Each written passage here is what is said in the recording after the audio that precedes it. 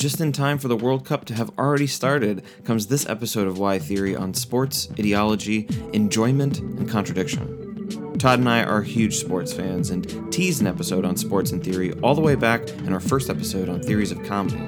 We hope this conversation is worth the wait, and as always, thanks so much for listening.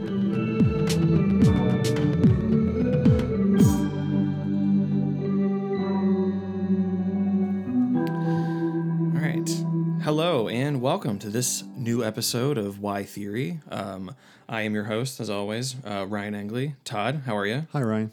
I'm good. Today, we are doing a World Cup preview where we're not going to talk about the World Cup. And this is all about sports in theory, which you will have noticed from the title of the episode. And we're going to start from this simple, I guess, simplistic statement that is going to be the genesis for the rest of our conversation, which is that sport and theory is an important thing to think about together because sports bring people into theory and into politics who otherwise would not be consciously thinking they were engaging in such things. It's very, one of the more obvious examples, contemporary, not to date this podcast, is the anthem protests that are happening in the NFL and other sports. And it sort of shows you that not that, oh, this is sports becoming political, but it's an act that shows you how political sports are, like just imminently. And there are, of course, a lot of historical examples, but this is where we want to start, which is that sports brings people into theory and politics who otherwise would not think that they're a part of that. Yeah, I think that, so Jackie Robinson is the great example of this, right? Like you pointed out to me earlier that if you're a Brooklyn Dodgers fan in the 40s and you're just sort of you're a sort of all lives matter member of the time. Yeah. So whatever that would be the equivalent of. What would be the equivalent of that? Well, like you're not for desegregation, but you're kind of you sort of accept Jim Crow, but you think like obviously lynching is bad. And, it's like the black leagues, the Negro leagues, that's fine. Like that's good that they have that. But we should just keep it. Yeah, that would be exactly right. So So Plessy versus Ferguson, separate but equal kind of thing. Yeah. So and then you're sort of thrust into the political thing, and I with Robinson playing in 48, 47, 47, yeah. So that's sort of interesting, I think. But I also am taken by this idea that even thinking about sports forces you to think in a theoretical way, even though it's maybe not it's not consciously theoretical, and it's not something that you're not saying, oh, I want to philosophize about football. Right. When you just think about, but I think it forces you to think about, even when you're thinking like, oh, what play should be called? Here. I think that is a theoretical turn that you don't make. And it's interesting because I don't think you make it necessarily when you go to the movies or you watch a television show, right? You don't say necessarily like, oh, I think the director should have used a tracking shot here. You wouldn't say that during the movie. That's only something you say after. Like I agree with that completely. Like I think that when you're watching it, if you're saying things like that, I think that you're not actually in the world of you're the film. Into the movie. Yeah. Right. And even afterward, I mean, I think just your garden variety person doesn't say that about a film. They're just like, I liked it, I didn't like it, and then that's it.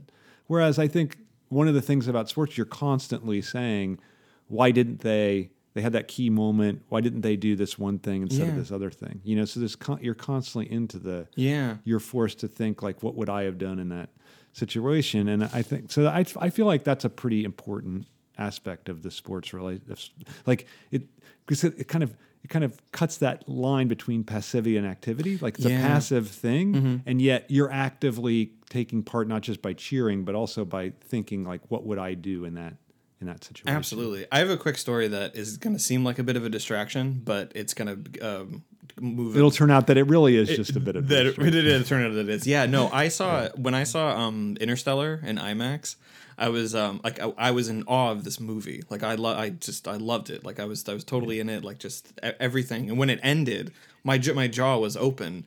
The person sitting next to me, the second that the credits closed and there was just like a moment's pause in the music, he just goes, "Cool," and he stands up and he walks out. And And I was like, how? I was like, I was still thinking about everything. I was thinking about everything. He had a visual representation of 4-dimensional space and time, and I was like, this is like, it was like a really cool thing to do, and everything.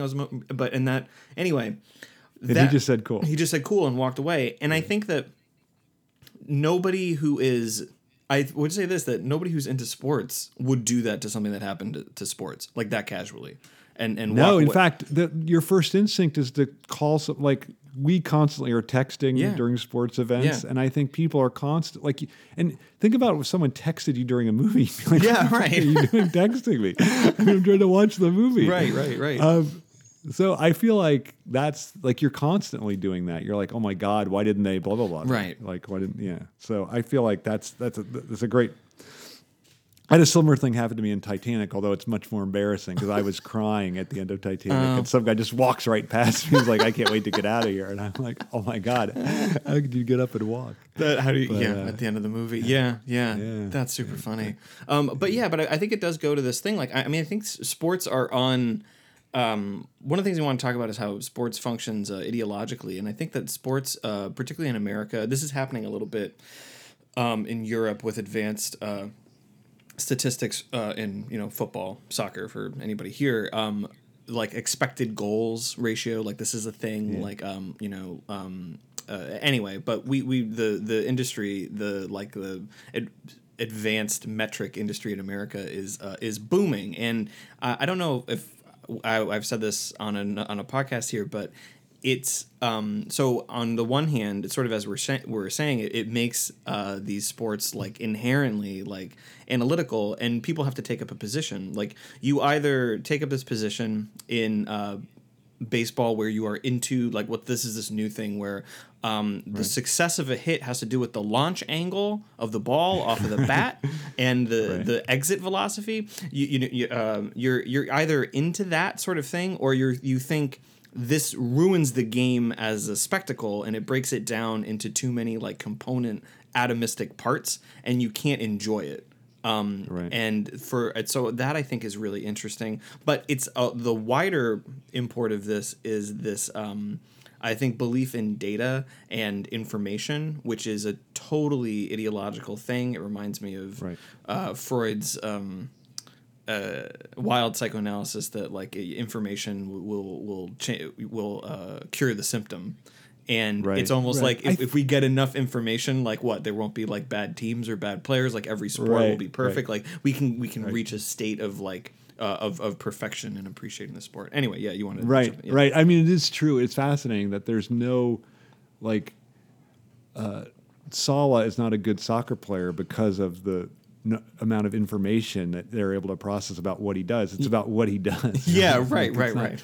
So, but I think that's true, and I think you're exactly right to say that that's one of the ways that this. And I think people who talk analytically about sports today think that they're theorizing about it, right? So I think that, and so I think that you're exactly right that is the way that ideology today really intersects with sports. I mean, the more fundamental way I would say is that it gets you distracted, right? That's it's just a distraction. Yeah. I mean, that's the big thing, right? Like it gets you, like think about the incredible amount of time people who don't have that much free time anyway spend on thinking about sports, right? Yeah. Like they just, rather than reading Hegel, they're, watching a series of football games, like they're getting drunk and watching football games. And so I feel like I don't have anything against that, but I do feel like that's the way that it functions. It has this ideological function in addition to what you're talking about, in addition to the way that it functions, like it brings all these,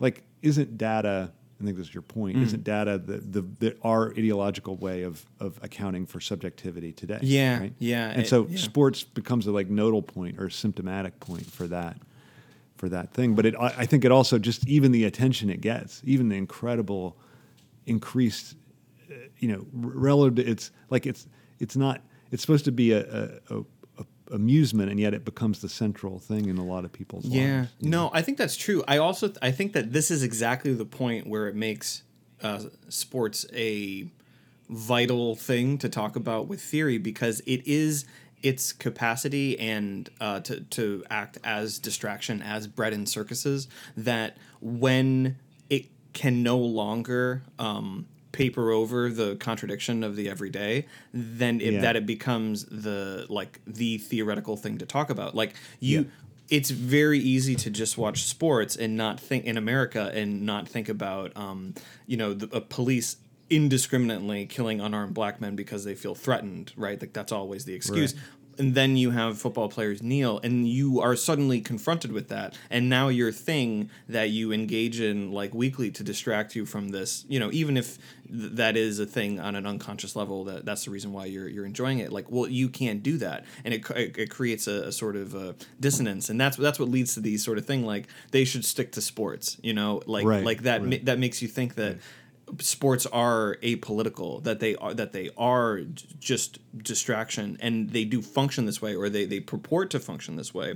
But I think that's what makes it such a important site for actual theorizing and political thinking. Yes, right? Absolutely. Yeah, I think that. No, I totally agree with that. I think it's wrong. I think I have a lot of friends. I think we both do, who are, because they're academic, they never were into sports, and they're just totally dismissive of it altogether. Mm-hmm.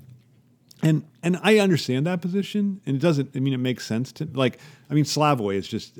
Whenever you ask him about sports, he says, skiing is so dumb. You go up the mountain and you come down. You should just be happy you're down. And I'm like, well, okay, but like all sport isn't skiing, and it's whatever.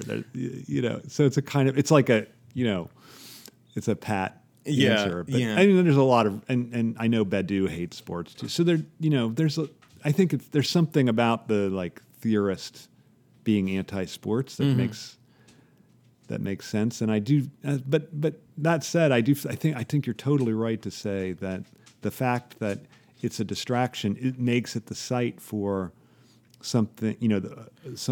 A challenge to the ruling order to make itself manifest. Well, that's why Jackie Robinson is so important in America. Yeah. Like that's such an important moment in 1947. The important moment there's two. There's one that the Brooklyn Dodgers even sign him and want him to play in the first place. From what we're called, I said this earlier, but maybe people heard. I know we have a lot of European listeners, so I said this earlier, maybe it didn't make sense, but what we're called officially, quote, the Negro Leagues at the time. So they sign him, and that's the first thing. And then he's on the field, and Pee Wee Reese walks over to him from shortstop and puts his arm around him on the first game that he plays. Because some people didn't take too kindly to it, that's another very, very important moment. And then, he steals home against the New York Yankees in the World Series, and Yogi Berra goes nuts about it. So anyway, that Reese moment is in. I really like do you like the Jackie Robinson movie 42? Yeah, I do. Yeah, I think it's good. Yeah. My kids watched it about 25 times. Oh man. Yeah. Well, it's so that's one of these things. I know we want to talk about this as a sport, as a site for event, and that's one of those. That's one of those things that so civil rights it was going to take. From that moment, it was going to take 21 years for Martin Luther King, in the fulfillment at that point of really. Well, Civil Rights Act is 17 years later, right? So it's 64. Yeah. Oh, okay. 64. You're right. Sorry. Yeah. I mean, King is killed in 68. 68. So, right. Yeah. So it's.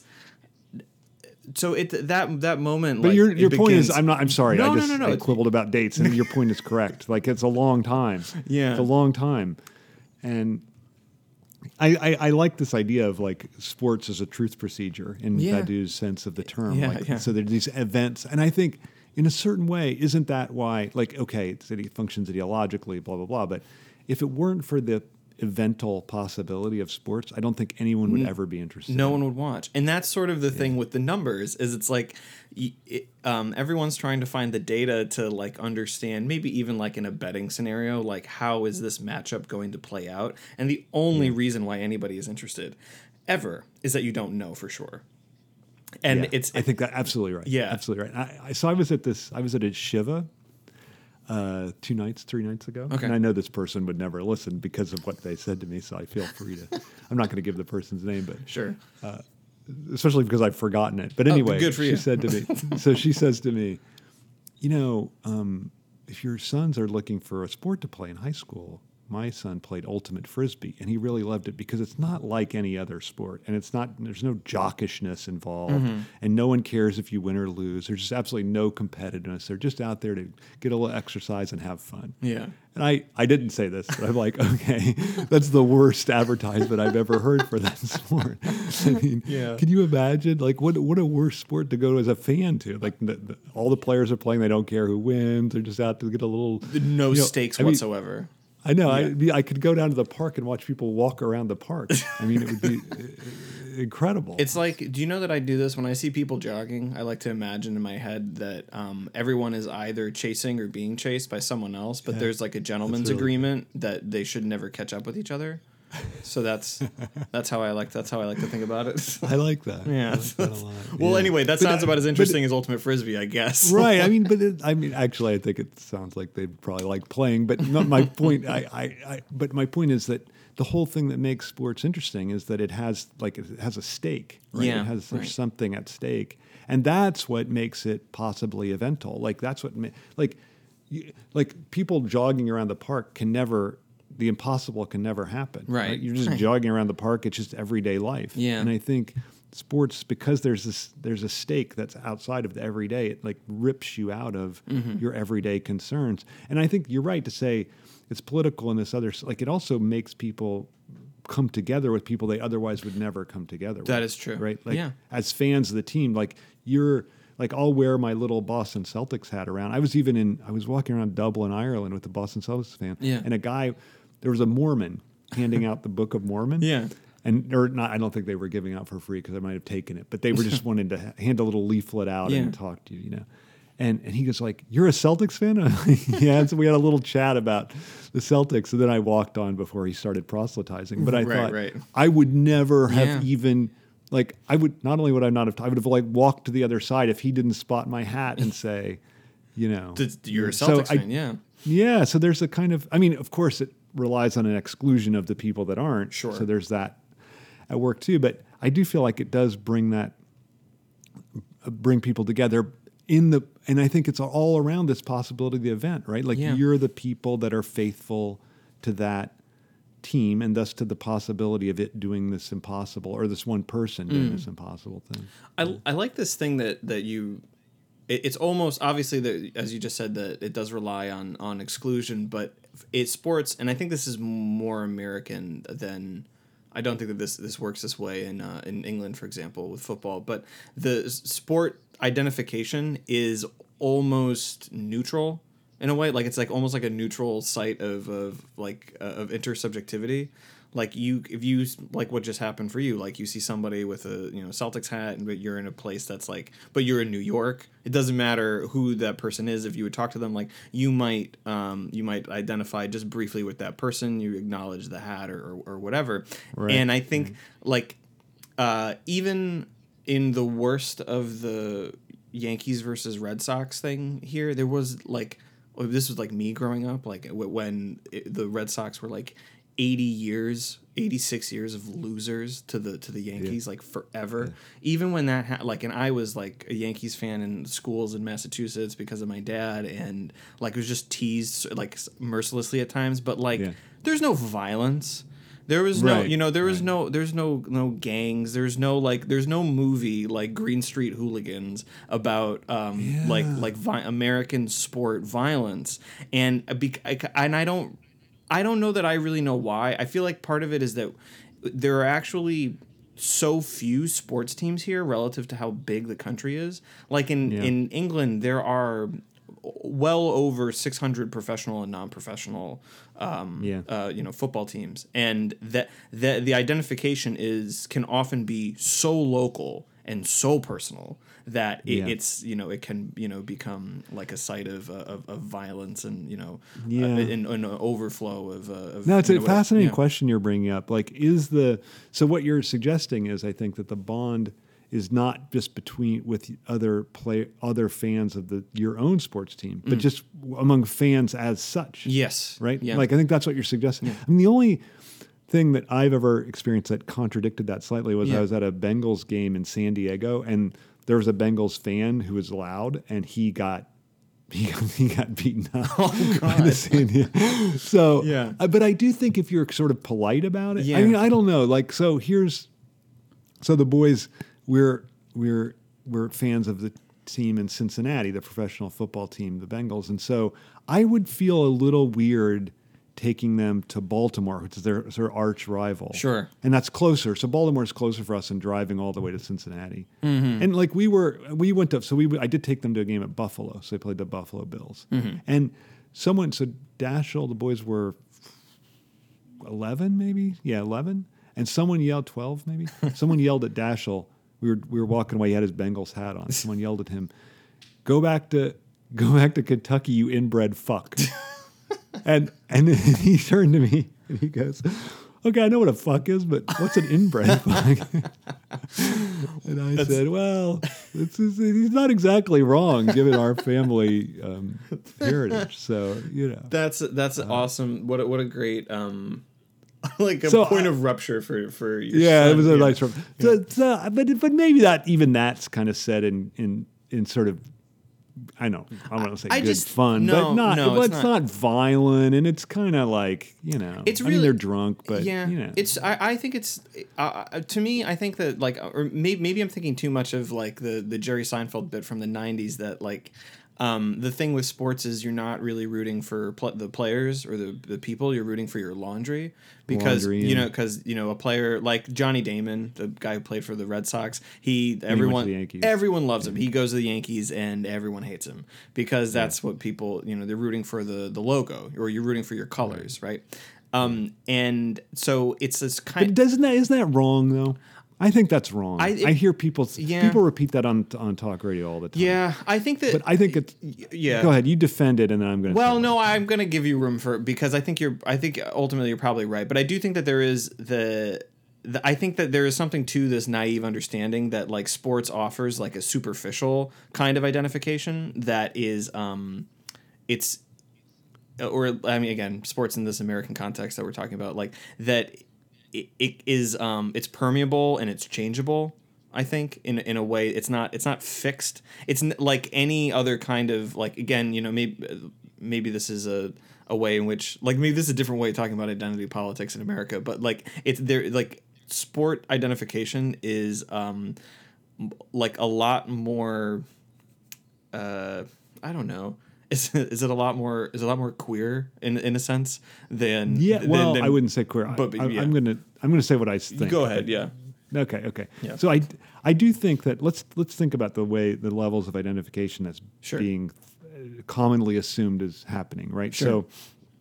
So on the one hand, like the identification with the player is more kind of imaginary identification. Sure, that's right? great. Like it's just I'm identified with the image, the other player as kind of like I see myself in that player, and then there's this symbolic identification, which I think is with the laundry or with the logo. Even though laundry is not necessarily a symbol, but I think it is a symbol, right? Like it's a symbol for like I'm identified, and you put something into it to make it mean something, to give it consistency that it otherwise doesn't have. Yeah, and I think that's the Seinfeld theory, and I think that is the talk radio theory. I mean, they all think they're clever. They say, oh, it's just the laundry, that's all you're rooting for. But I think that's totally wrong. Like, I think what they're rooting, like, isn't there, now we get to the third category, which I think is the key one, like, isn't there a real identification as well? Like, there's an identification with the je ne sais quoi of the team. And that's where the whole thing is disputed, I think. It's not like I mean, no one is that dumb. It's not the laundry. It's there's a certain thing that's in the team more than the team. Yeah. No, that's why I feel like the putting the corporate logo on there is so threatening to that, right? Because that it threatens to turn that je ne sais quoi into an economic quantifiable number, and then I think that you can really lose that if that's true. Like I think a rollerball is the image of that being lost, where the teams don't even have really a logo anymore. They're just identified with purely with corporations. That's really interesting. I mean, like it's funny that in and obviously in football in England and I mean in Europe that the corporate sponsor is much bigger than the team logo. Right. And there and I mean I'm not sure when that started happening. It wasn't forever. Like it was maybe, I don't want to put a date on it because I'll sound dumb, but like I remember, like if you look back at like the like famous Liverpool shirts, they were sponsored by Crown Paints. And a company called Candy, Carlsberg for a really long time, and I think that something happens that where the team, this is, I think, is kind of interesting. I don't know what you'd say about this, but there is a point at which like the identification with the team becomes greater than the team identification with the sponsor. Yeah. So that so there's like, if you imagine it as like a graphical war between the logo, the team logo on the top, like over the heart of the player, and then the sponsor, which is over the chest. At some point the logo wins out, and you just like it takes on another kind of identification, which is like, I mean, I can't remember if Man U are still sponsored by AIG anymore, but like it, like you're just like, oh, that's a Manchester United shirt, you know, and right. That's interesting. So the corporate, so in that sense, it's kind of like the failure of the corporate thing to commodify it. Fully. Yeah, like it does. I think it does when it's new, and then it. Well, you know what? I mean, maybe this is not a proper way of understanding the event, but it does eventually gets subsumed Swept into up. into the situation, or into just right. Yeah, that's what you're saying. Yeah. I do think, like, so we just watched, or we didn't just watch it, but Nadal just won his 11th French Open. Oh, right? yeah. And I did watch it, so we did kind of. We just weren't texting. We did about watch it. We weren't texting. Yeah. I think what's interesting about that is I think there's everything to love about Rafael Nadal. I mean, like, to me, he is like the personification of doing the impossible in a sport, right? Like I feel like it's so easy to root for him because of that dimension of his play. And so, but what I wanted to say was, and this is true of every tennis player, so he's not at all an exception. I mean, there's the exception would be someone who didn't do it. His body is totally commodified. Yeah. I think it's Nike is everywhere. It's golf. Yeah. This is true in golf, and obviously in car racing. It's comedically true. Yeah. But I just thought to myself as I was watching him, you couldn't imagine someone like. Does he need any more money? No. I mean, they put up his career earnings. It's like 100 million something. Yeah. What if someone just said, I don't need to wear a logo. I'm just going to wear a regular shirt. It would be. It seems unthinkable. But that would be. I think. That seems to me a way that capital has like invaded the world of sport and just made itself totally entrenched there, that you can't even think about a team not doing it. And I remember when the NBA, the basketball league, was thinking about, should we put the ads on the shirts or not? Yeah. There was this sense of like, there's no need to resist it because it's coming no matter what we do. Yeah. So I guess I'm a little bit pushing back against your idea that the logo gets subsumed. I think you're right. The specific logo gets subsumed, but the commodification of that, what I want to call that real identification, like that, embodied by sort of the team moniker, that gets, I think, taken over by capital. I think it threatens to be taken over. It's, you know what, to support your point, in soccer they just in England, and I'm not sure other leagues in Europe because I don't watch them throughout the year, but there are shirt sleeve sponsors now. So Western Union sponsors Liverpool, and I know like Angry Birds sponsors Everton, and it's just on the like one shoulder of the shirt sleeve. And there are people who were not happy about this, and there are people like that. This is going to be like, oh, so what? Like every inch of the shirt is going to be covered in advertisement. It's going to be like a NASCAR person's. Yeah, that's what NASCAR. Yeah, is like. And so it's kind of it is interesting that it's like, whatever pushback there was about shirts being sponsored at all is largely gone away, and now the shirt sponsor has been accepted, and almost, as I was arguing, it almost doesn't feel commodified at all. But when you further commodify it, it's like suddenly brings back that threat, and I think it maybe makes you aware of the thing that like we were saying earlier, that like the shirt perhaps as ideology, like you long accepted the presence of the corporate logo, but when you add another corporate logo, it like it threatens the consistency of the thing, or it makes you aware of its inconsistency. Right. So I think it works both ways. Yeah. I mean, I think that's a good point, that it does, that there is, even in this total corporatization, there is the point that you can see the disjunction within that. And it feels, you can feel the corporatization or the commodification, and then become aware of it in a way that you otherwise maybe wouldn't. Right. I mean, I think that's a point.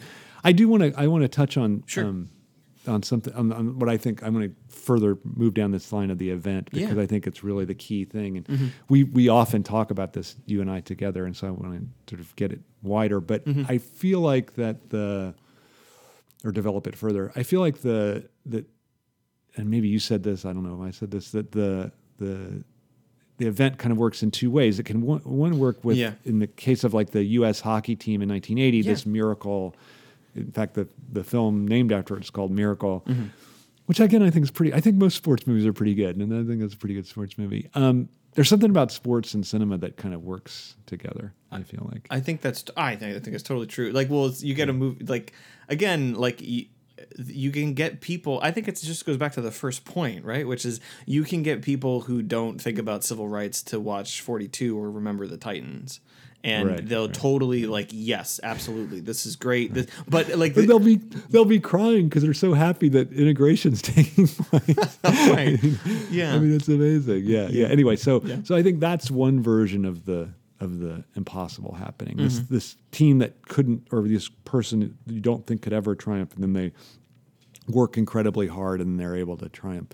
And then the second thing is just the incredible, like this level of domination over the opponent that's just, you just can't believe it's happening. Like, I feel like this is true of Nadal. Like, when he's playing in the French Open, you're just like, I mean, he injured his finger, and you're like, that's the only way he could be beaten. Like, there's no, the other player, there's nothing they could do. And I feel like there's, in both those instances, they're different versions of this impossible happening, but they're nonetheless kind of both at work and operational in the sports. Did you see him apologize to the guy at the end? I didn't see that. Because I get too emotionally invested in which is in that there is no such thing. Like, that is engaging with sports. But to try to put a layer of distance between me and the thing, I usually watch sports with the sound off. Yeah. And with Nadal, you don't hear the constant grunning. That's true. Yeah. So maybe for tennis it works, but I was just, not that I'm like a magic and I can read lips, but he hugged the guy, his opponent, and he looked at him, and he on his lips, he said, "I'm sorry." Like, I know that he could have just been sorry for beating the crap. That's out what of he him said. so He was badly. sorry. That's exactly what he was sorry for. Like, this guy who plays guy who plays for Liverpool, Mo Salah. He said he does that to defenders. He apologizes if he's turned them on their backside and they've fallen and he's scored, and he apologizes for making them look stupid. Not like a jerk ass way where it's like, sorry, I made you look bad, but like, really, like, I'm sorry I did that. Like, that's just the sport. And anyway, so that's great. Yeah, I think it's interesting. Like him saying he's sorry. Doesn't that show exactly how kind of, or how eventful it is? Because it's something that almost happens to him. Like, of course he does it. He's the one playing, and he hits the shot. But it's almost like a thing is happening to him, and he has to deal with its repercussions afterwards. Yeah. And one of those things means I have to sort of apologize to this guy who I just crushed. Yeah, right. Who he might not get to another final, and he lost like this, and he's a young. I mean, Dominic Thiem's a young guy. He's kind of coming on, and he felt, and Nadal probably felt like he should have won. He played well. He should have won, and he had no chance. Which is maybe that's why he apologized. Yeah. But I think the other thing I really like about it, and this is tied to this evental aspect, is that it asks you to push yourself, and when you're playing, and I also think when you're a spectator, you watch this, push yourself beyond what you could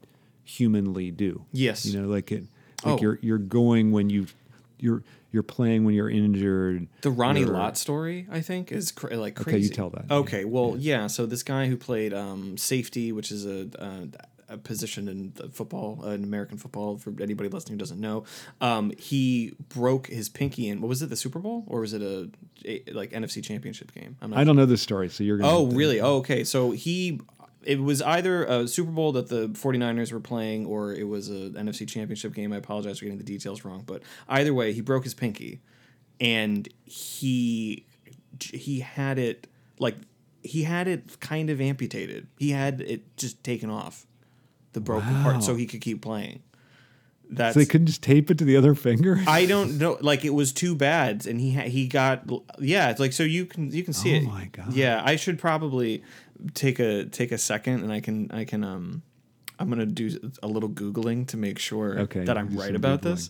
But yeah, I don't want to. Let's be clear. We're not endorsing cut off your pinky to finish a football game. No, absolutely not. Yeah. I do think like that's I mean, that seems like I would not go that far. But, yeah. Okay. but, This is it. like, Hold on. I got this. This is from Wikipedia, which is the best resource. So he had the tip of his left pinky finger amputated after after it was not during the game, so I was wrong. After the 1985 season, when it was crushed by running back Timmy Newsome, and a bone graft surgery wouldn't have him ready in time to play in the 1986 I that's not as heroic. It's not as heroic, but no. I mean, you need. Here's what I thought. Here's what I think. Here I have a good one actually. Yeah, okay, I have a good one. So Super Bowl 10, maybe. I think it's the Rams and the Steelers, and Jack Youngblood, who played for the L.A. Rams at the time, broke his leg in the NFC in the championship game right before the Super Bowl. Yeah. So and he had 2 weeks. They had a 2 week at the time. Maybe they still do. Yeah, 2 week layoff before. And he obviously his leg couldn't fully heal, but he played.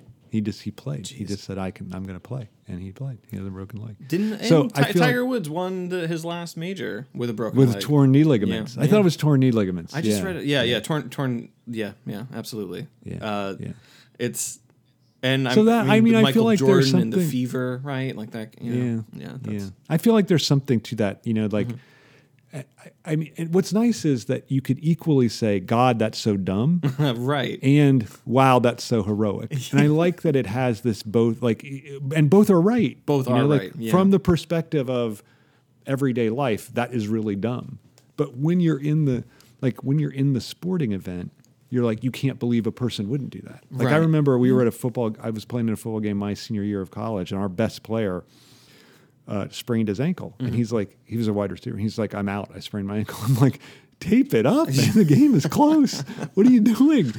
I just couldn't believe it. I couldn't believe the player was a different logic. Like that's the thing, right. and that's why if you're like the guy who I was sat next to at Interstellar, and you're just like cool, and you walk away, to sport, you're like, look, this is just a made up game. They're just people. Like, why are they even doing this? They're just which is true. It is, which is totally true. Totally true. But you're not. You haven't really submitted yourself to the logic and to the eventual possibility of the game. Then it's right? sort of it's the non-duped air, right? Like that's right. That's that's what I would say. You have to be duped by the sport to to get it and to see I don't know, I guess to see like why football's called the beautiful game, right? Like that's right, you have to be duped by it. You have to be it's not so the World Cup starts on. I said at the beginning we weren't going to talk about it, but like the World Cup starts on Thursday when at the time of this recording,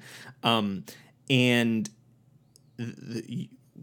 people probably shouldn't watch because of how corrupt FIFA is. I mean, my God, it's in Russia, and it's in Russia. What did they do to get that? And how many people were killed to get it put to put the stadiums together? Right. I mean, like what's going on in Qatar for the next World Cup? Like people have like. The environmental abuse, it's terrible. Horrible. And this is not an excuse for that, but like the sport itself, like it's beautiful. Like when you watch like these people, it's again, like I think there's a point you made about Nadal, like the sort of like the play is going through him to like a certain degree is like you see like 11 people or maybe even 4 or 5 put together or just one, like Maradona scoring like from his own half against England in '86. Like you just see people do things like they're unlocking secrets that you didn't even know were mysteries, and it's like I think that to get caught up in that is to like is to really really get it and to really get the point. There's also the point about the environmental, political and like human rights violations that happen with these, Right, but I do think you're right to say like you cannot reduce the one totally to the other, right? Yeah. Like in a certain way, it's like I think there's. God, this is a terrible comparison. I probably will regret that I even ever said this, but it's certain like it's like a historicist approach to the work of literature or film, right? Like that you say like, oh, wait a minute, that just reflects the, Right.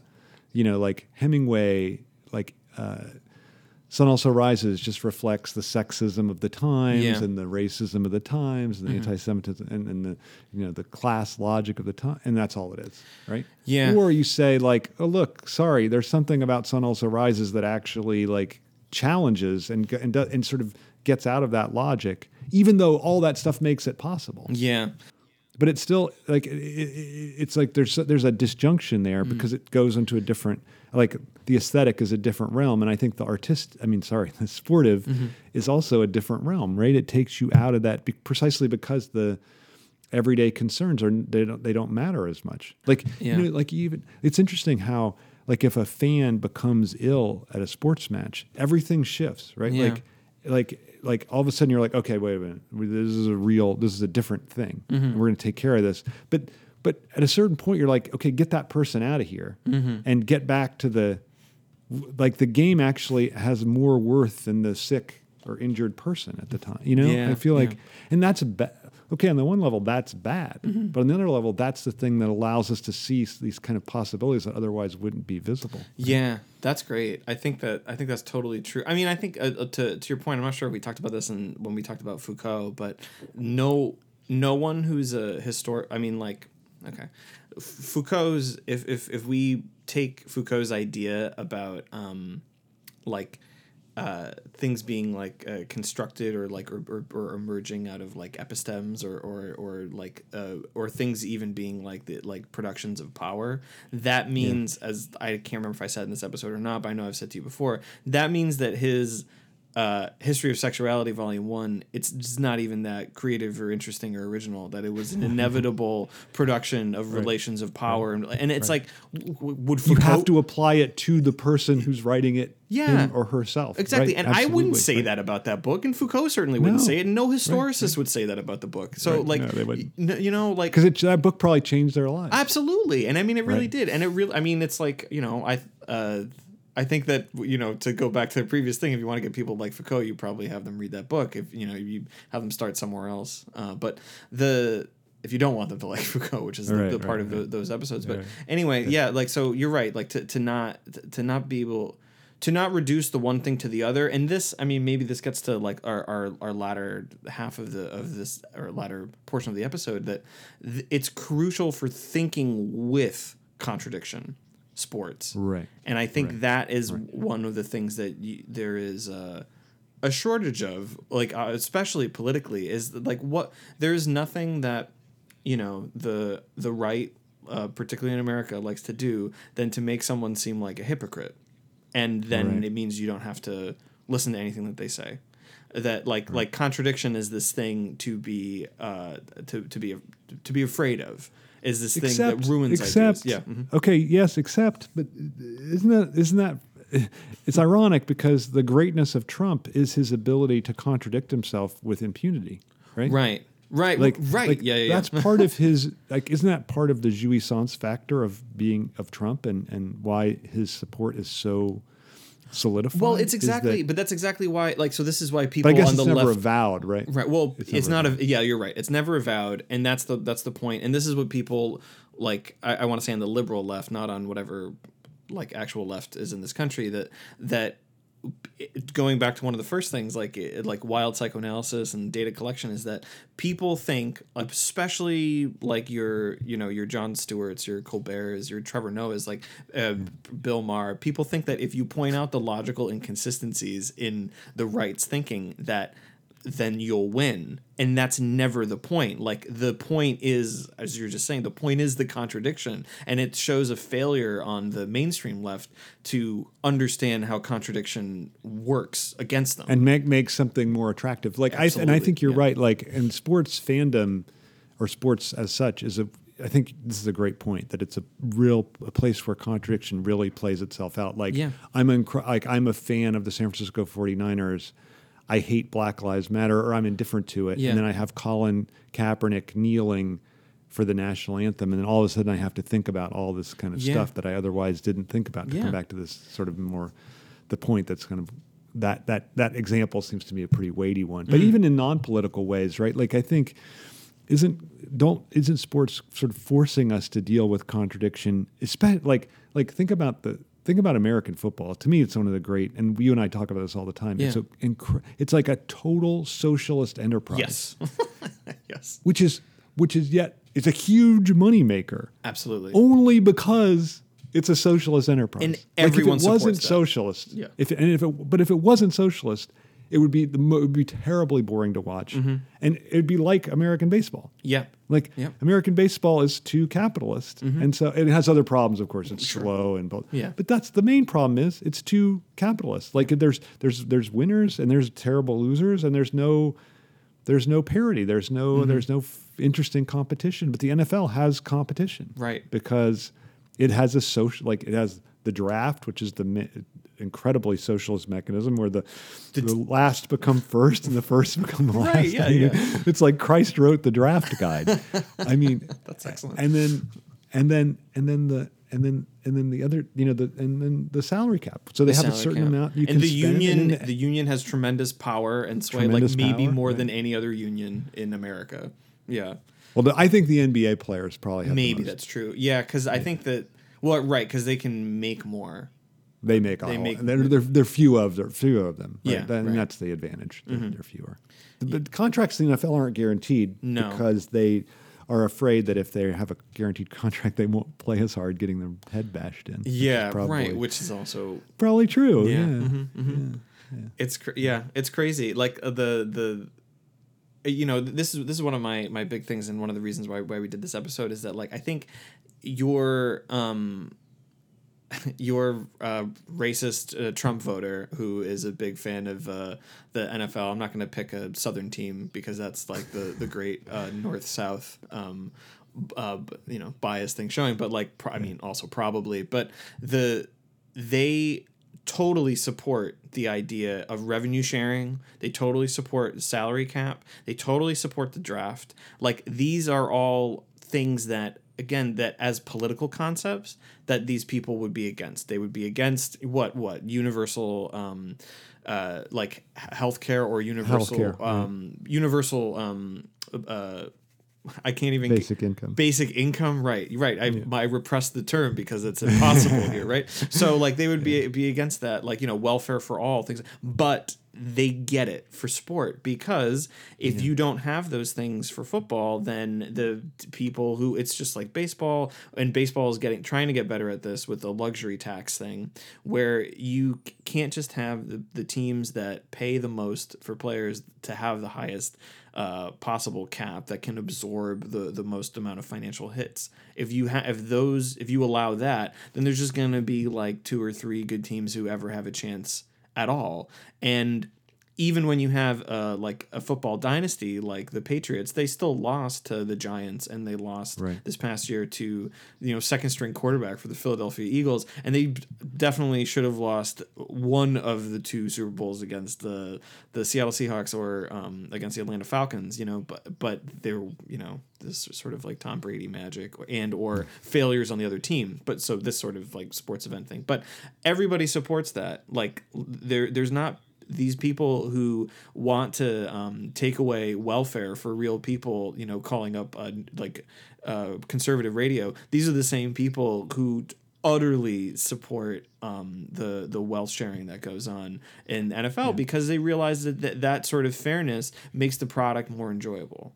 And it's interesting. Yeah, I wonder if you would want to connect this to the fact that sports writers and sports talk radio tends to be lefter, if I can use it, more to the left. I do think that's true. Than regular talk radio. I think that's totally true. It's really kind of stunning. Like because like when you grow up in high school, the kids that are into sports are not exactly the smartest or the most left-leaning political kids. In fact, the opposite, right? It's usually their parents are conservative, they're conservative. Yeah. I mean, I remember when I played football in college at a very liberal school, and all the football players were united in their conservative, except me and maybe one other guy, in their conservatism against the rest of the school, right? So, and I think that's not uncommon. I think everywhere I've ever been, the athletes tend to be more conservative. And yet, sports writers and people that talk about sports, there seems to be much more of a leftward bent, like a than ordinary talk radio. And I mean, maybe that's partly because ordinary talk radio is so conservatively dominated here in the United States. But I don't know. I mean, I think there is something about the sports thing that opens up this kind of political. It is interesting because, like, to have a conservative voice be the sports voice is a thing. Like it, as in it seems odd. Like, there were people who did morning show, one of the two major sports stations in Boston, and they were well-known conservatives, and they always made things about conservatism, and like that was like a thing. Like, you listened to that show if that aligned with your politics, and I don't think that they do. I don't know if Dennis and Callahan still do the morning show. Yeah, I know who they are. Yeah, right. So that was their thing. And I think, and Mike Francesa, the big guy in New York, like, he's definitely like conservative leaning. And it's kind of funny how it ends up being surprising. Like it's surprising. Belichick right. remember Bill Belichick wrote this note to Trump. Yeah. And I was shocked by it. I thought actually it was forged. Like, I thought it just was faked. Yeah, but it was like, I just couldn't believe he would have done it. But it turned out, I mean, the NFL is a little like the players tend to be more, the white players at least tend to be more conservative. The owners are incredibly conservative. Right. And look, all owners are probably in every sport are probably conservative because they're rich, right? They want control over profits, et cetera, et cetera. Like, they understand to the degree that like social justice issues, they don't give a fuck. Probably. Because they're just like, they're like, whatever. Yeah. Like, racism, bad, I guess. I don't care.